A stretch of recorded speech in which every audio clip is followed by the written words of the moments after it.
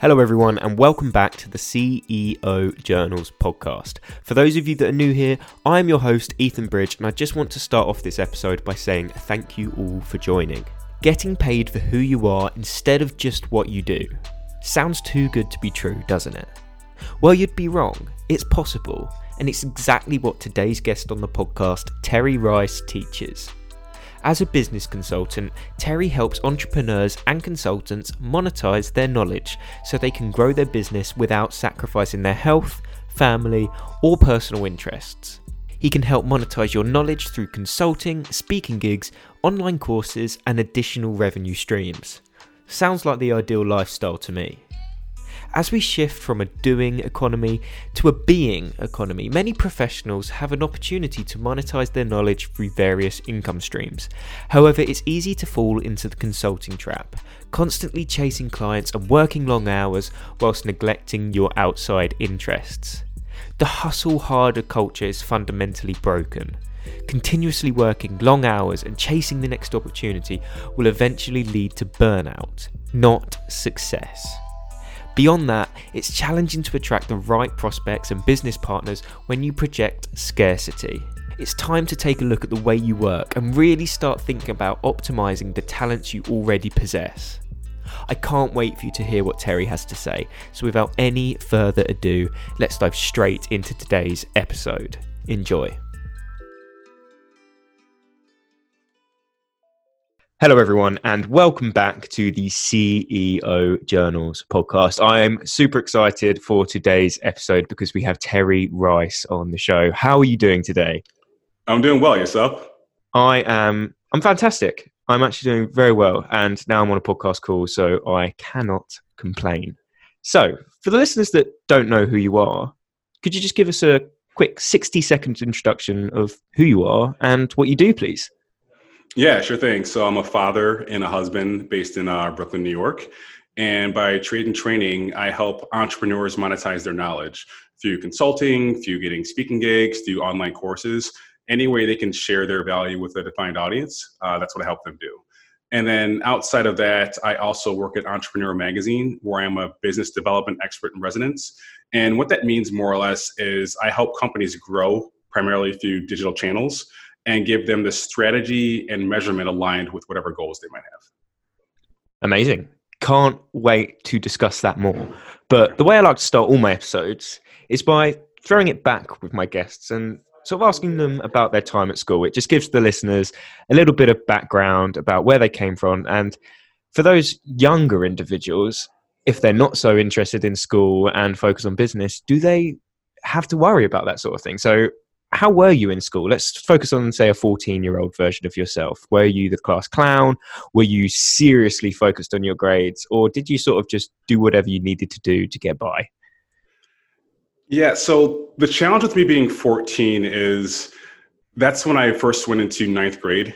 And previous to that, someone told me, what you're doing in seventh and eighth grade has no impact on getting into college. It does not go on your high school transcript. So I'm like, cool, I'm just going to mess around. I don't know why you guys are all working so hard. None of this counts for anything. So by the time I was 14, I'm in ninth grade at this point, some of my teachers thought I was slow because I was just slacking.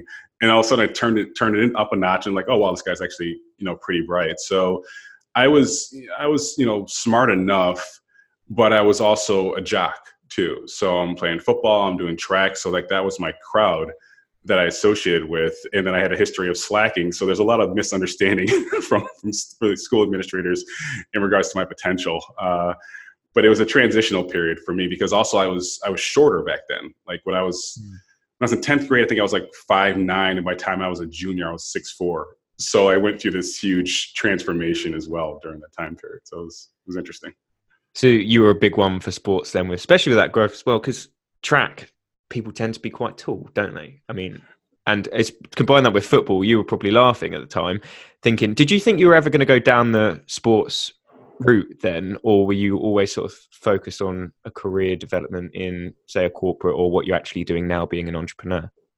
No, I never thought I was going to be a professional athlete. I knew I was going to do it in college, which did end up happening, but I had no desire to necessarily run around until I was 35 or whatever. Honestly, I wanted to go into advertising because I saw this movie starring Eddie Murphy where he was like an advertising executive and he was cool and he had all these cool girlfriends and a nice apartment. I'm like, oh, that's what I want. So that's what made me want to go into advertising and marketing. That's interesting. Just straight up from a film, push you down that direction.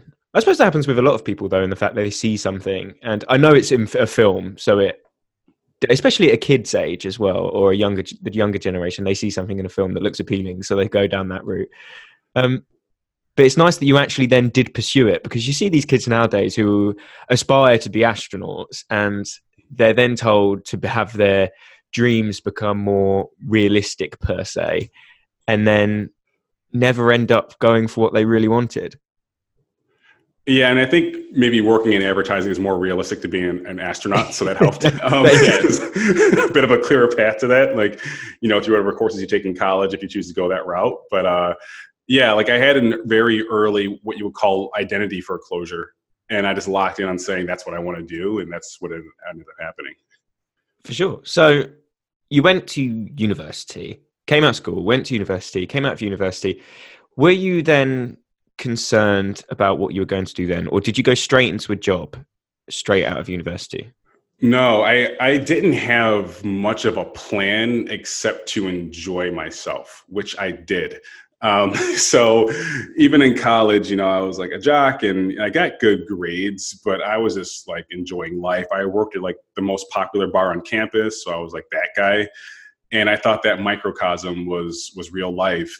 And then after I graduated from undergrad, I just couldn't get a real job. So I went to business school and I got an MBA, but I didn't plan even that properly. So this is no joke.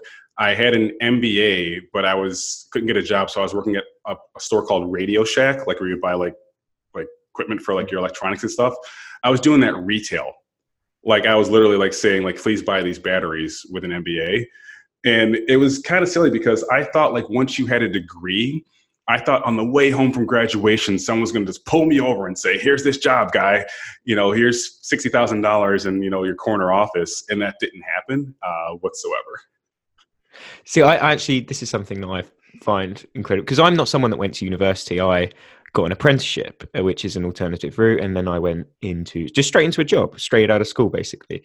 And that was one of the things that always crossed my mind when I was thinking about going to university was, does university actually guarantee you a job? No, it doesn't. And what I do now, like you said as well, is something that you wanted to go into. Like what I'm doing now is something that I wanted to go into. And I didn't need the university degree to go into what I'm doing now. So I didn't go. But I think there's a lot of people that do go to university thinking that they're going to come out of it and be guaranteed a job. But as you say, not the case. No, and I think that's the challenge. Like, I don't know what the other route looks like if I didn't go to college and, you know, the outcome. I can say right now, everything I need to know, I could have learned on YouTube. But it's because I know what I need to know now, right? So the 20-something-year-old version of me didn't know that. I do think people should strongly consider at least taking a gap year before committing themselves at 17 or 18 years old to go to college, just because it seems like that's what you should do, right? Because it's a very big decision. You should just live a life and read a book or something. I don't know, like do something where you explore the opportunities first and then decide if that's right for you. For sure. As you say, it's a huge decision and it costs a hell of a lot of money. So it's important to make the right one. So something I want to talk about then is your role at Entrepreneur Magazine. And obviously you mentioned that you are business development expert in residence, but you interview entrepreneurs like I do myself. But you then transform those interviews into digital and print. So you produce articles, this, that, and the other. This is, as I said before I started, this is a selfish question because it's something that obviously I can then produce with this content. What tips would you have for people that do interviews like myself and run podcasts to then produce that further bit of content like you do as an article? Where do you start? You start with the desire to inform an audience, because any well-written article for a company for a platform like Entrepreneur should not benefit the writer or the subject at all. It should benefit the person who's consuming the content. So you're thinking, what is someone going to learn or do differently after they read this article? And then during this conversation, I would be taking like mental bookmarks, like, okay, cool, that was good. That's one subheading. Cool, that was really good. That's another paragraph, so on and so forth. And then just tell this narrative in a way where you're guiding someone towards this desired outcome, where again, you're changing some kind of behavior as a result of that. Now, that can be challenging because you're going to have so much information and you're like, how do I pare that down to 1,200 words, right? Because it's not going to be like a manifesto.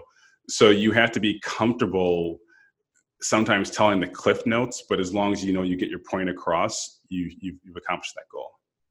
So how long are your conversations normally with these entrepreneurs to be able to then cut it down to, say, 1,200 words? Because some of my podcast episodes are hour and 15 minutes long.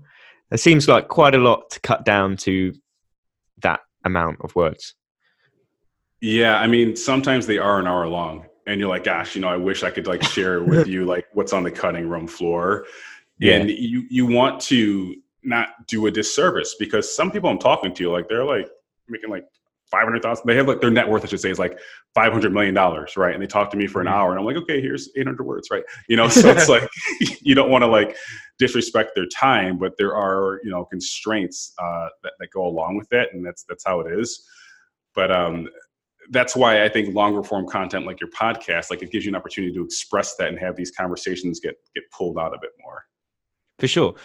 It's just something I really want to get involved in as well. Because I think even with these articles, then I could then almost cut it down into, say, a book. I'm just running off with this now, but I don't want to go too much into it. But It's just, I think nowadays, especially with the way social media is shifting as well, is producing content at mass scale is becoming the norm. Like you see these big accounts, like to be successful, people love the quality as well. But say if I can record a podcast episode, have the podcast, then from that podcast have an article like you say you do and you're brilliant at, and then cut that down also into 6 Instagram posts, this, that, and the other. Just from this 60-minute podcast call, I can produce 25, 30 bits of content. It's just, I'm fascinated by how you do it as well, because you do it so well. Well, let me give you another like insider secret. Some of those articles that you see written, especially the interviews, they were never live conversations. Sometimes what you do is you'll just email questions to the person and say, like answer this, answer that, so on and so forth. And that's paragraph 1, 2, 3, 4. So in a pinch, that's what you're doing. And there's not as much paring down of the conversation because you're literally just taking what they wrote. Because another thing I'm sure you'll experience is the way we're talking right now is not the way that you would write down my thoughts in an article, because I'm umming, I'm awing, I'm pausing, I'm like, knowing and stuff like that. Like, it would be hideous if you actually wrote that. So you kind of get good at wordsmithing your content, as well as just giving like more like a template for people to follow and submit their information. For sure. So is this something you got into by applying for it, or were you good at what you did so they approached you to sort of provide content to them? That's a great story. So like I said earlier, I have 3 children, and my oldest, my daughter Lena, is 4 years old. And about a year and a half ago, I was taking her to this free gymnastics class in Brooklyn to see if she wanted to try it out and do it. And when I was there, I saw Jason Pfeiffer there. Jason Pfeiffer is the editor-in-chief of Entrepreneur Magazine. He has a son who's the same age as my daughter. So that's how I met him there. And I was like, holy cow, that's Jason Pfeiffer. So we're at like this gymnastics class for toddlers. And I'm like, I got to say something to this guy because like I'm a big fan. So I was like, hey man, I really like your podcast. And he's like, well, what do you like about it? And I was able to say like this, that, and that, and that, like I'm genuinely a fan. So that's what really started the conversation between me and him, or he and I should probably know how to say it better, right? The two of us. And then from there was a need at Entrepreneur for someone to help with like biz dev. And he's like, hey, can you come talk to the senior staff and see what happens? So that's how it started. It was just me taking my daughter to gymnastics class. See, these sort of stories always fascinate me, because you genuinely did fall into this role. Like if you hadn't taken your daughter to gymnastics class, or if he didn't have a son, that like this never would have happened. Like some of these stories I hear are incredibly random, but have led to phenomenal opportunities. And it just shows people out there that these things do happen. Yeah, I mean, there's two things. One is you have to put yourself in a situation where serendipity can occur. So if you always take the same route to work, take a different route. You might run into someone different. If you always go to the same bar, go to a different bar. And, you know, in this situation, you could say, wow, you got lucky. I don't believe in luck. I think the definition of luck is when opportunity and preparation meet action, right? Mm-hmm. So if I had not known who Jason was by actually studying my craft and, you know, being able to see him on site, this never would have happened, right? So put yourself in a situation where these things can happen, but you have to front load some of these skills and this knowledge up front as well. For sure. So this isn't the only thing you do as well. Obviously, you have your consultancy company. How do you find, with 3 kids as well, how do you find balancing all of this and still having the time to spend with your kids? Because I know, like, for example, we've got to end this call in 35 minutes because you've got to go pick up your kids, like that sort of thing. How do you manage to balance all of this at the same time? There's an integration that you have to develop. But for me, I think having kids is an unfair advantage because I have to be more efficient with my day. There's no like midnight oil I'm going to burn, or I'm not going to get some couple hours in on the weekend. So everything I do, I'm thinking to myself, is this the most important thing I could be doing right now? If the answer is no, I do something else. So the way I structure my day is I do all my creative work in the morning. After I drop my kids off, first of all, I drop 2 or 3 of my kids off, come to my office, I meditate for 10 minutes because they've been driving me crazy for, let's say, an hour. I meditate and then I plan my day. And then I do my creative work in the morning. So if I'm writing, if I'm doing any kind of biz dev stuff, any kind of, you know, decks for a presentation, I do that in the morning. I work for maybe 3 hours and then I go to the gym for about an hour and a half. And luckily my gym's right next door to my office. Go work out there, come back. The back half of the day, I'm doing like admin stuff or transactional work. And then I leave at 5. So it's not hard if you just commit to excellence, I guess is one way of saying it, and have this pattern of behavior that's aligned with your desired outcomes. Do you work on weekends? No. And you know, it's funny, like I used to years ago, and I said, I'm not doing this anymore. And like a month later, that's when I took my daughter to that gymnastics class. So me saying, no, I'm not working on weekends anymore is really what led to this. Now, I'm not saying I won't like take a look at LinkedIn once in a while and stuff like that, but you're not going to find me like leaving my home to go to my office to work, because otherwise what's it for? Like, what are you working for if you're not just being present with your children, not just there, but present, paying attention to them, your wife, your family, whatever it is, your hobbies? What's the point of, you know, building a successful business if you can't actually enjoy your free time? Because wealth is just, it's free time. You know, it's how much free time can you afford before you have to go back to work. So what's the point of like building it up if you're not going to enjoy it? For sure. So I'd like to know your opinion then on sort of today's hustle mentality, especially on Instagram. There's certain influencers out there, not going to name names, that just push this hustle mentality and the fact that if you want to succeed, you've got to put 18 hours of work in every single day to achieve this success. And you've achieved it by doing the complete opposite. And I've spoken to other people that literally work for 3 hours a day and earn like multiple millions a year. So you get one end of the spectrum and then the complete other end of the spectrum. Look, you obviously work more than 3 hours a day, but you don't work 18-hour days and on weekends and sacrificing time with your family. So what do you think about this whole hustle mentality and working almost too hard? It's fundamentally broken. And it's unfortunate that it's become popular, because the people I see expressing that, especially on social media, I don't see them really accomplishing much. I see them spinning their wheels, because there's a difference between being busy and being productive, right? So if you're working 18-hour days, that's not good, because let's pretend some really good opportunity came along. Guess what? You're already stretched so thin, you can't do it, right? Or you're not recovering properly. right? Because there's two types of recovery any entrepreneur needs to master. The first kind of recovery is failure recovery. When you mess up, how quickly can you say, okay, cool, that happened. Okay, I'm going to move on. I learned from it, so on and so forth. The other is just literally physical recovery, right? So are you getting enough sleep? Are you drinking enough water? Are you actually exercising? Are you doing some kind of meditation or mindfulness routine, right? If you're working 18 hours straight, you're not recovering properly, and there's no way in hell you can show up as the best version of yourself the next day. So it's fundamentally broken, and it's something I'm obviously against.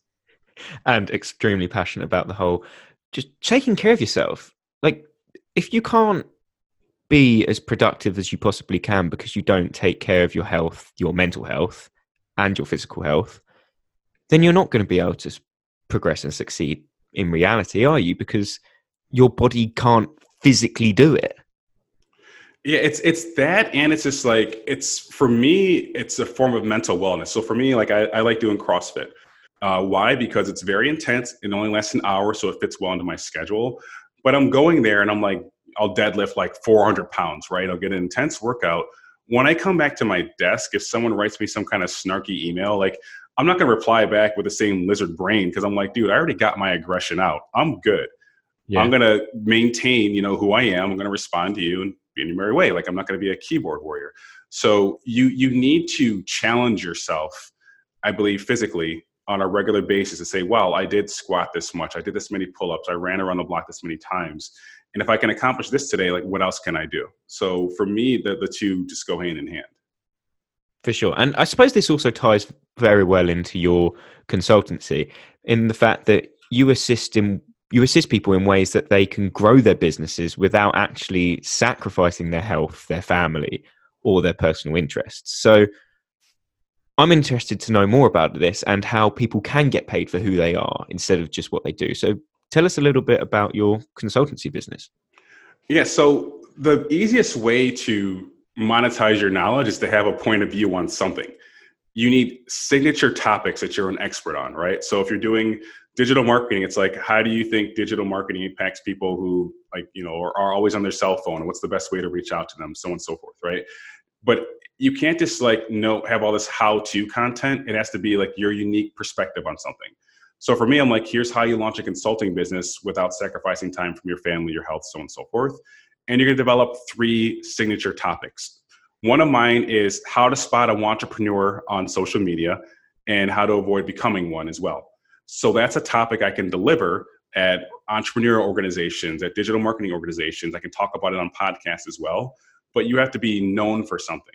And then from there, you get rewarded because you get media placements. You get on podcasts like this, and then people reach out to you and say, oh, can you give that same presentation at the University at Buffalo? We'll give you $5,000. Well, cool. Mm-hmm. The value of your knowledge is contextual, right? And if you start getting recognized for who you are instead of just what you do, you get paid more for it. And that's my goal. Another thing is, anytime you can leverage a third party's audience to get in front of yours, that's beneficial too. How do you do that? You provide value. You reach out to your local chamber of commerce or even like a meetup or something and say, I'd love to talk to your audience about this. What do you say? But you have to have this. What are your signature topics? What are you known for? And then from there, like I said, it's so much easier to get in front of people and get rewarded for that. I mean, this podcast is a prime example of you providing value and getting an audience to come to you. So public speaking is not something that I've done yet, but it's something I'm interested in doing. When you first started public speaking and monetizing that area, was that something that you were reaching out for others to do, or were they approaching you? And how has that sort of changed over time? Yeah, so when I'm doing speaking gigs, originally it's people reaching out to me and saying, hey, we'd love to have you speak at this event. And maybe it wasn't getting paid at first, right? Because I didn't present myself as a speaker. I didn't have a speaker reel, I didn't have a speaker sheet, so on and so forth. But my first paid gig was a result of doing a free gig. And someone asked the organizer, like, well, how much does that guy charge? And they're like, well, nothing, but you can go talk to him, right? And as a result of that, I did like an engagement at some insurance conference in Texas. But here's where I messed up. I didn't charge enough because I didn't know the value that I brought. I think I charged like $4,000, which sure doesn't sound bad, but remember I said it was an insurance conference. Yeah. Insurance, finance, auto, travel, they have money, right? So the value of your knowledge is contextual. That same presentation I gave to an insurance conference was probably worth probably $8,000. If I was giving it to, a smaller company or a smaller organization, maybe it's worth 2,000. So that's how it happened. But once you start speaking, people are like, oh, this person's a speaker. So once you're on the website for like Social Media Week, or I've spoken at South by Southwest, like places like that, people are like, oh, wow, this guy's a speaker. And then it just kind of removes a lot of the risk any organizer might have in signing you, because if you spoke at all these places, you're probably not going to stink up the stage when you get there. Yeah. So now I can be a bit more proactive and reach out. But like I said, going back to, before, my goal is I don't want to be on the road all the time. I don't want my kids calling me Terry. So I'm not trying to like go on tour. I do purpose driven events, but I'm not trying to be like giving speeches like, once a week. For sure. And I like that you always go back to try and to keep your family close. I think it's obviously a great thing to have, and something that I hope I have in the future as well when I have a family. So I like talking to people that have that same mindset. Like I do understand why people will travel, because you can earn a hell of a lot of money by doing so. There's no matter about it. They can earn a serious amount of money if they get asked to go and do a speaking gig, God knows where, and they're gone for 2 weeks, and then they're back, and then they're away again, and they're back, and then they're away again. But I find it very humbling, and just, I'm a very much family person as well, so I just like it. I do like the fact that you keep going back to the family being first and making sure that you are there as much as you possibly can be. I think it's brilliant. Thank you. And what you're going to see, unfortunately, because of current events, is a lot more remote conferences, right? So online conferences. And fortunately, that's something I'm familiar with, because due to the fact that I enjoy being home a lot, I teach at this school called General Assembly. They teach like the skills of tomorrow, like business, marketing, tech, stuff like that. I do primarily online courses. So I'm already an expert at delivering information in a remote fashion. That just puts me in a great position to get more online speaking gigs for various conferences, which I've already done before. For example, say if this was in front of an audience, it would basically be having this conversation now, but this camera, rather than facing my bedroom wall, would be facing a group of people. And effectively, that's the same as what you'd be doing if you were going and doing a Q&A anywhere in the world. Yeah, so exactly. Yeah, next month I'm speaking to students at Ohio State University remotely, right? So it's the same. People are just getting used to it, right? It's like, hey, technology exists. Let's embrace it. And that's how I think a lot more people are going to have these conversations going forward, especially given what's going on right now, where people are trying to shy away from conferences to an extent. Yeah, and it's going to take time, though. As you say, people are still scared of the fact technology is advancing extremely quickly. And if people were to embrace it as quickly as they should have, this would have been the case, like 3-4 years ago. Like, I'm in London, you're in New York. You said this to people 10 years ago, and they could have done so, but to this level of quality that we are doing it now, they'd have been like, that is crazy, don't be stupid. And now look at this is easy. And then I'm then going to go and distribute this conversation to the world, basically, to a platform that everyone can listen to. It is, I think it's fascinating. Yeah, I'd agree. And even my consulting business, the majority of consulting I do is remotely. I don't really meet people in person. Even my clients in New York, I don't really meet in person, because like there's too much time lost getting the subway, getting dressed, so on and so forth. And I remember one time I was leading a consulting session with this woman, and she was like literally bouncing up and down. And I'm like, I got to ask, like, why are you bouncing? And she's like, well, right now I'm holding my 2-month-old daughter, and I'm bouncing on this ball to keep her calm. And my goal of talking to you is to learn how I can start my own business and work from home so I can spend more time with her. And in that moment, I was like, that's why I do this, right? Because I would have never been able to connect with that woman with this 2-month-old if it were not for remote opportunities like this. And when I meet people like that, that's when I just go in. I'm like, I want to see you win, right? Because it's not just a company I'm helping, it's an individual in their way of life. Yeah. And if I can impact people like that, that's legacy defining. It's not saying, oh, I helped this company make X million more dollars. It's like saying I helped this woman in Queens, make enough money where she could stay home with her family whenever she wanted to and still support herself on her own terms. A much better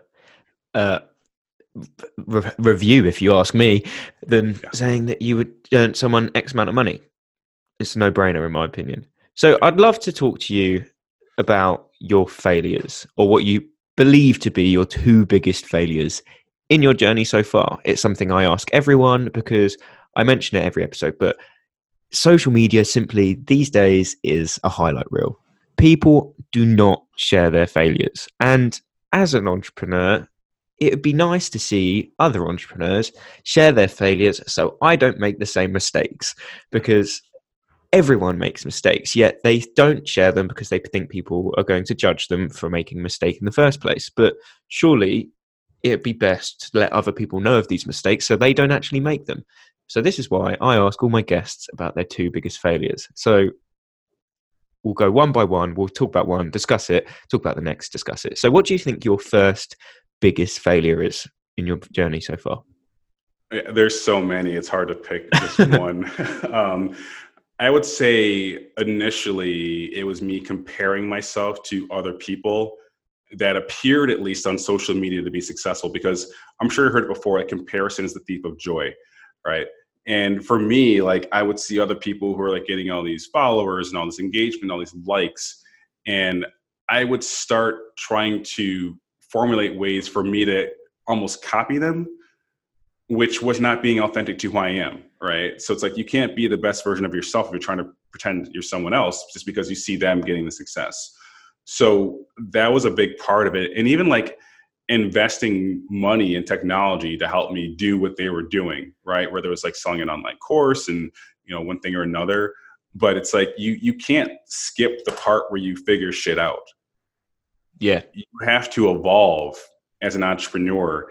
And if you just see like this shiny object, you're like, oh, I want to be that person, and go after it, it can lead to depression. It can lead to obviously failure, but the ability to learn from that obviously is something that, I'm happy about. But yeah, I was just comparing myself to people. I'm like, oh, I want to be like that person. Like, let me, do whatever the hell they're doing, instead of just waiting and just becoming who I was meant to be.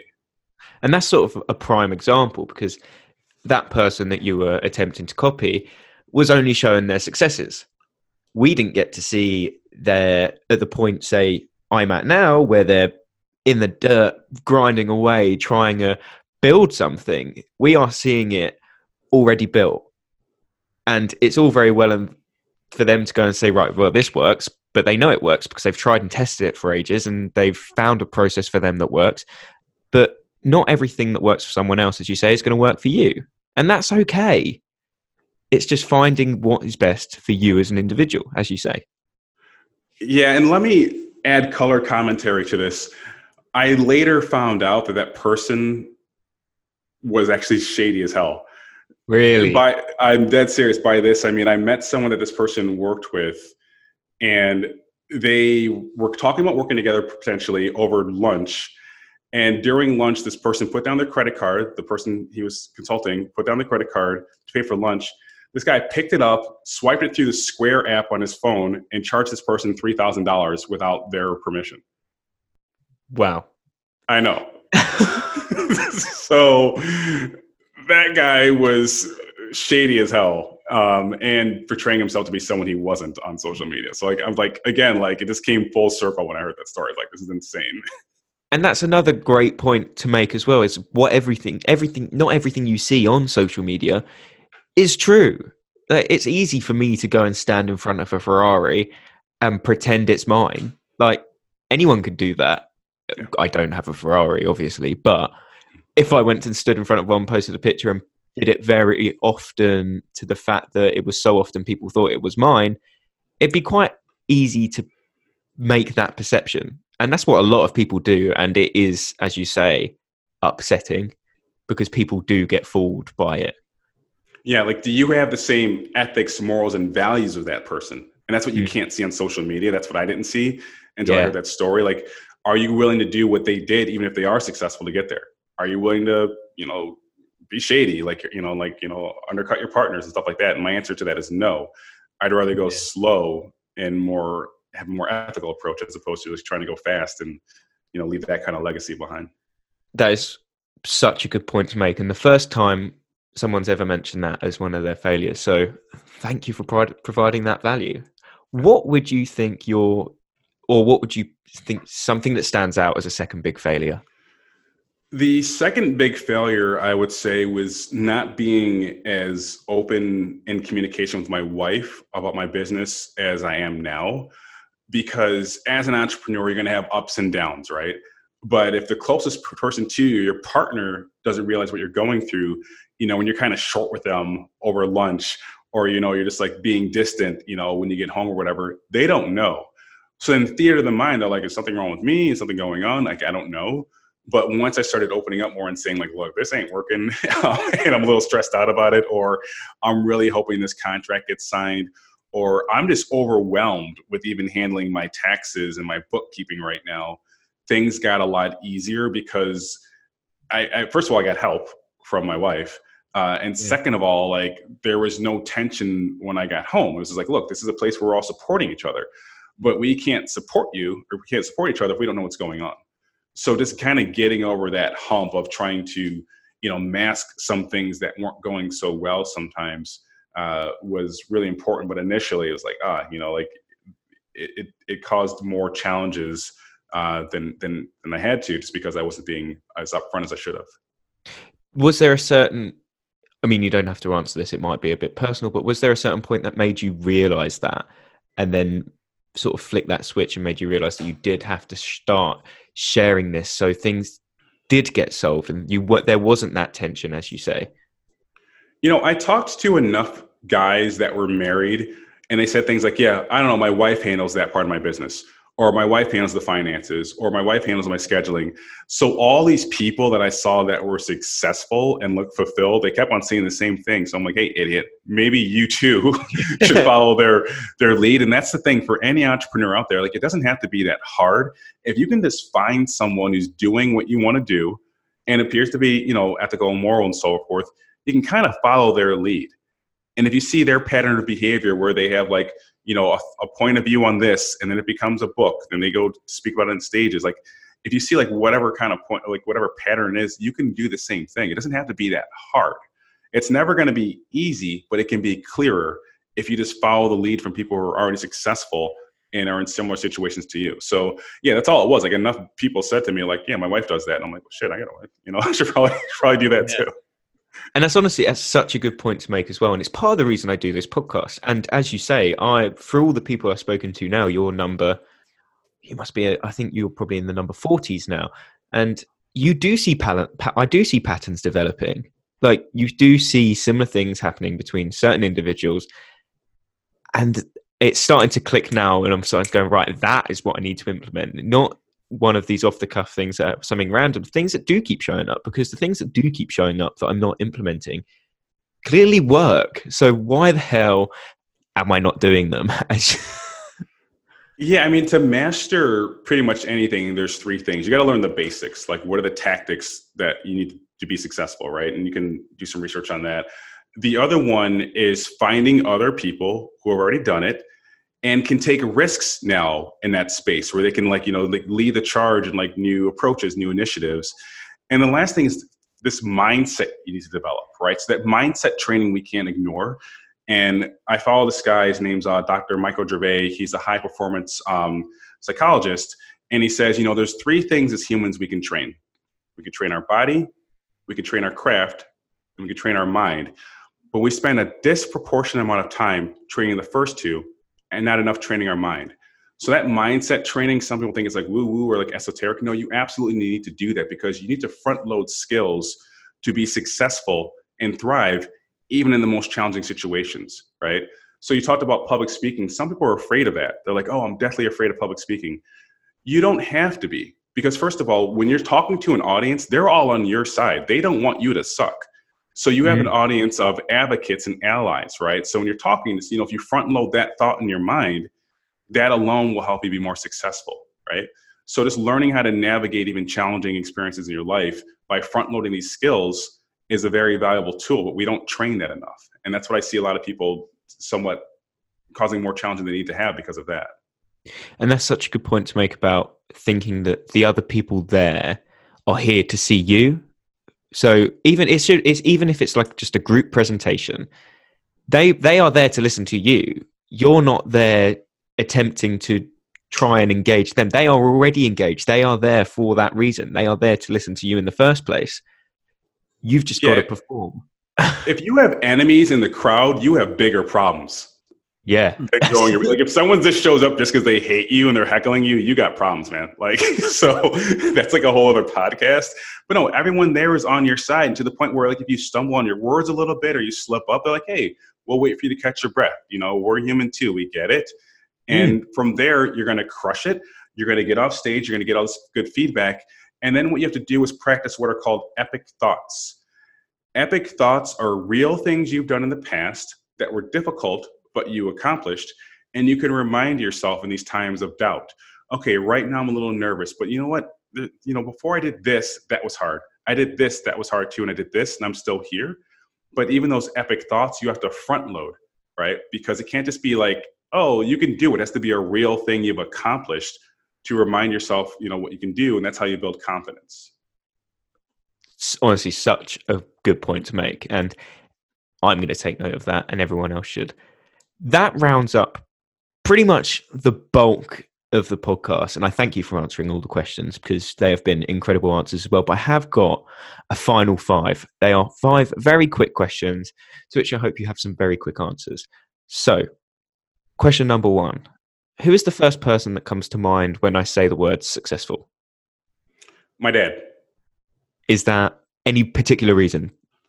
Yeah, I mean, my dad was born on a farm in like North Carolina, got drafted to go fight in Vietnam when he was 19, came back and started working at a company called Xerox, like a technology company here in the US, and was driving a forklift, but with his first check bought a suit. And after a while, they're like, why is this guy wearing a suit driving a forklift? So that's how he got promoted. And by the time he retired, like 38 years later, he was a VP of like, I think like supply chain management or something. So for me, like that's success, like you're just putting in that work to just grow over that period of time and achieve those outcomes. Sounds like an incredible man. Yeah. What is the best investment you've ever made? This can be money, time, or simply an Amazon purchase. Mindset training. I took this course. It's called Finding Your Best by this company called Compete to Create. And it's during this course, you develop your personal philosophy, a vision for your life. And that's part of the whole mindset skills that I was talking about as well. I was like $500. I would have paid a couple thousand. Yeah, for sure. And I think, as you mentioned, mindset is something people just neglect. And it's something you shouldn't. And as you say, $500, that's cheap. That is not, in the grand scheme of things, that is next to no money. And if it's the best investment you've ever made, it just shows it's worth it. Do you have a quote that you live by or think of often? It is what it is. Now, what are you going to do about it? That's great. And I always think it's very similar to the one I live by in the fact that if it's happened, it's happened. If you can change it, change it. If you can't, forget it. It's a very stoic philosophy, but it's like, okay, perception, action, and then endurance, right? Yeah. So that's the way I live my life. I'm like, we can't go backwards. So what's the best way to go forward from here? Because you have a finite amount of energy. Yes. And I'm not going to waste it saying, woe is me, or I can't believe this happened. It's like, dude, it happened. Like, what are we going to do next? And then from there, just move forward. That is the quote that I completely agree with out of all the guests that have said it, because it's exactly the same as the one I live by. What advice would you give to your 20-year-old self? Why are you so cocky? You have an opportunity right now to learn from all sorts of people, all sorts of backgrounds, but you're just obsessed with being popular and the big man on campus. And you're losing more by wanting to get attention on you. You should put more attention on other people so you can see the world for what it is without the shadow that you're casting upon it. And I think that's a lot of people, because I'm 21, and that is something a lot of people need to take note of around my age. And I think I've become more aware of it in the fact that I went into a full-time job and I've been exposed to the older generation, how they look at things. But as you say, people need to realize that. And there are more important things in life than wearing really expensive clothes and financing a really nice car sort of thing. Yeah, absolutely. And for you to find that out that young is amazing. It took me 20 years. So my final question of the day, and it's a little bit of a morbid way to end the episode, so I do apologize, but I do get really interesting answers to this question. And it's, are you afraid of dying?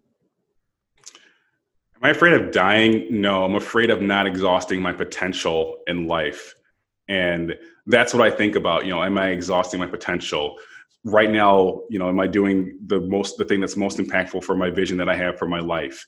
And I think that every day, am I just really getting at it, or am I kind of just letting life happen to me? Right. So dying, no, but like, you want to die empty. You want to feel like you've exhausted your potential. And then when it does come, you're like, okay, cool. I had a pretty good run. And now it's, I agree. So out of interest then, what is your like end goal? What do you want to achieve? If you've got like a definitive end goal?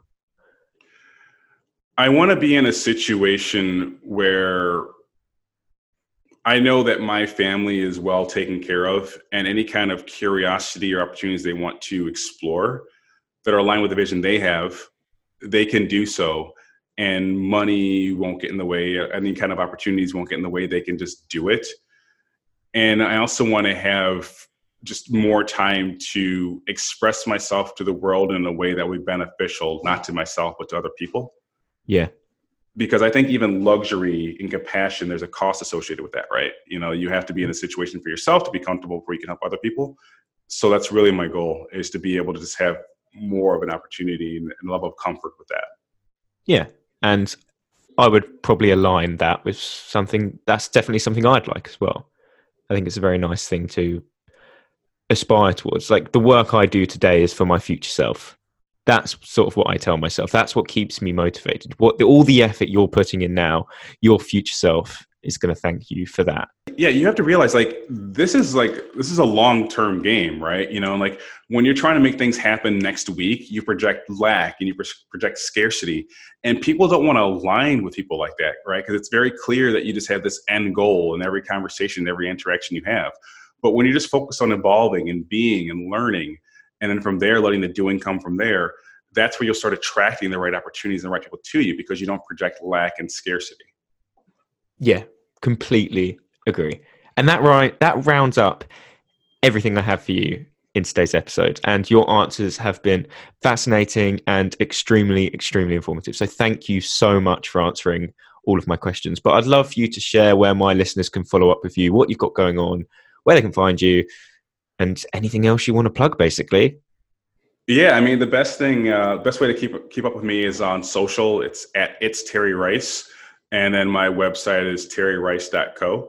So any questions or comments, please do reach out to me. I'd love to hear from you. Of course. And I will leave those in the show notes below. So listeners, don't worry about finding those. Simply scroll down and click. But Terry, once again, thank you for joining me on this episode of CEO Journals. Thanks. It's been great. Appreciate your time.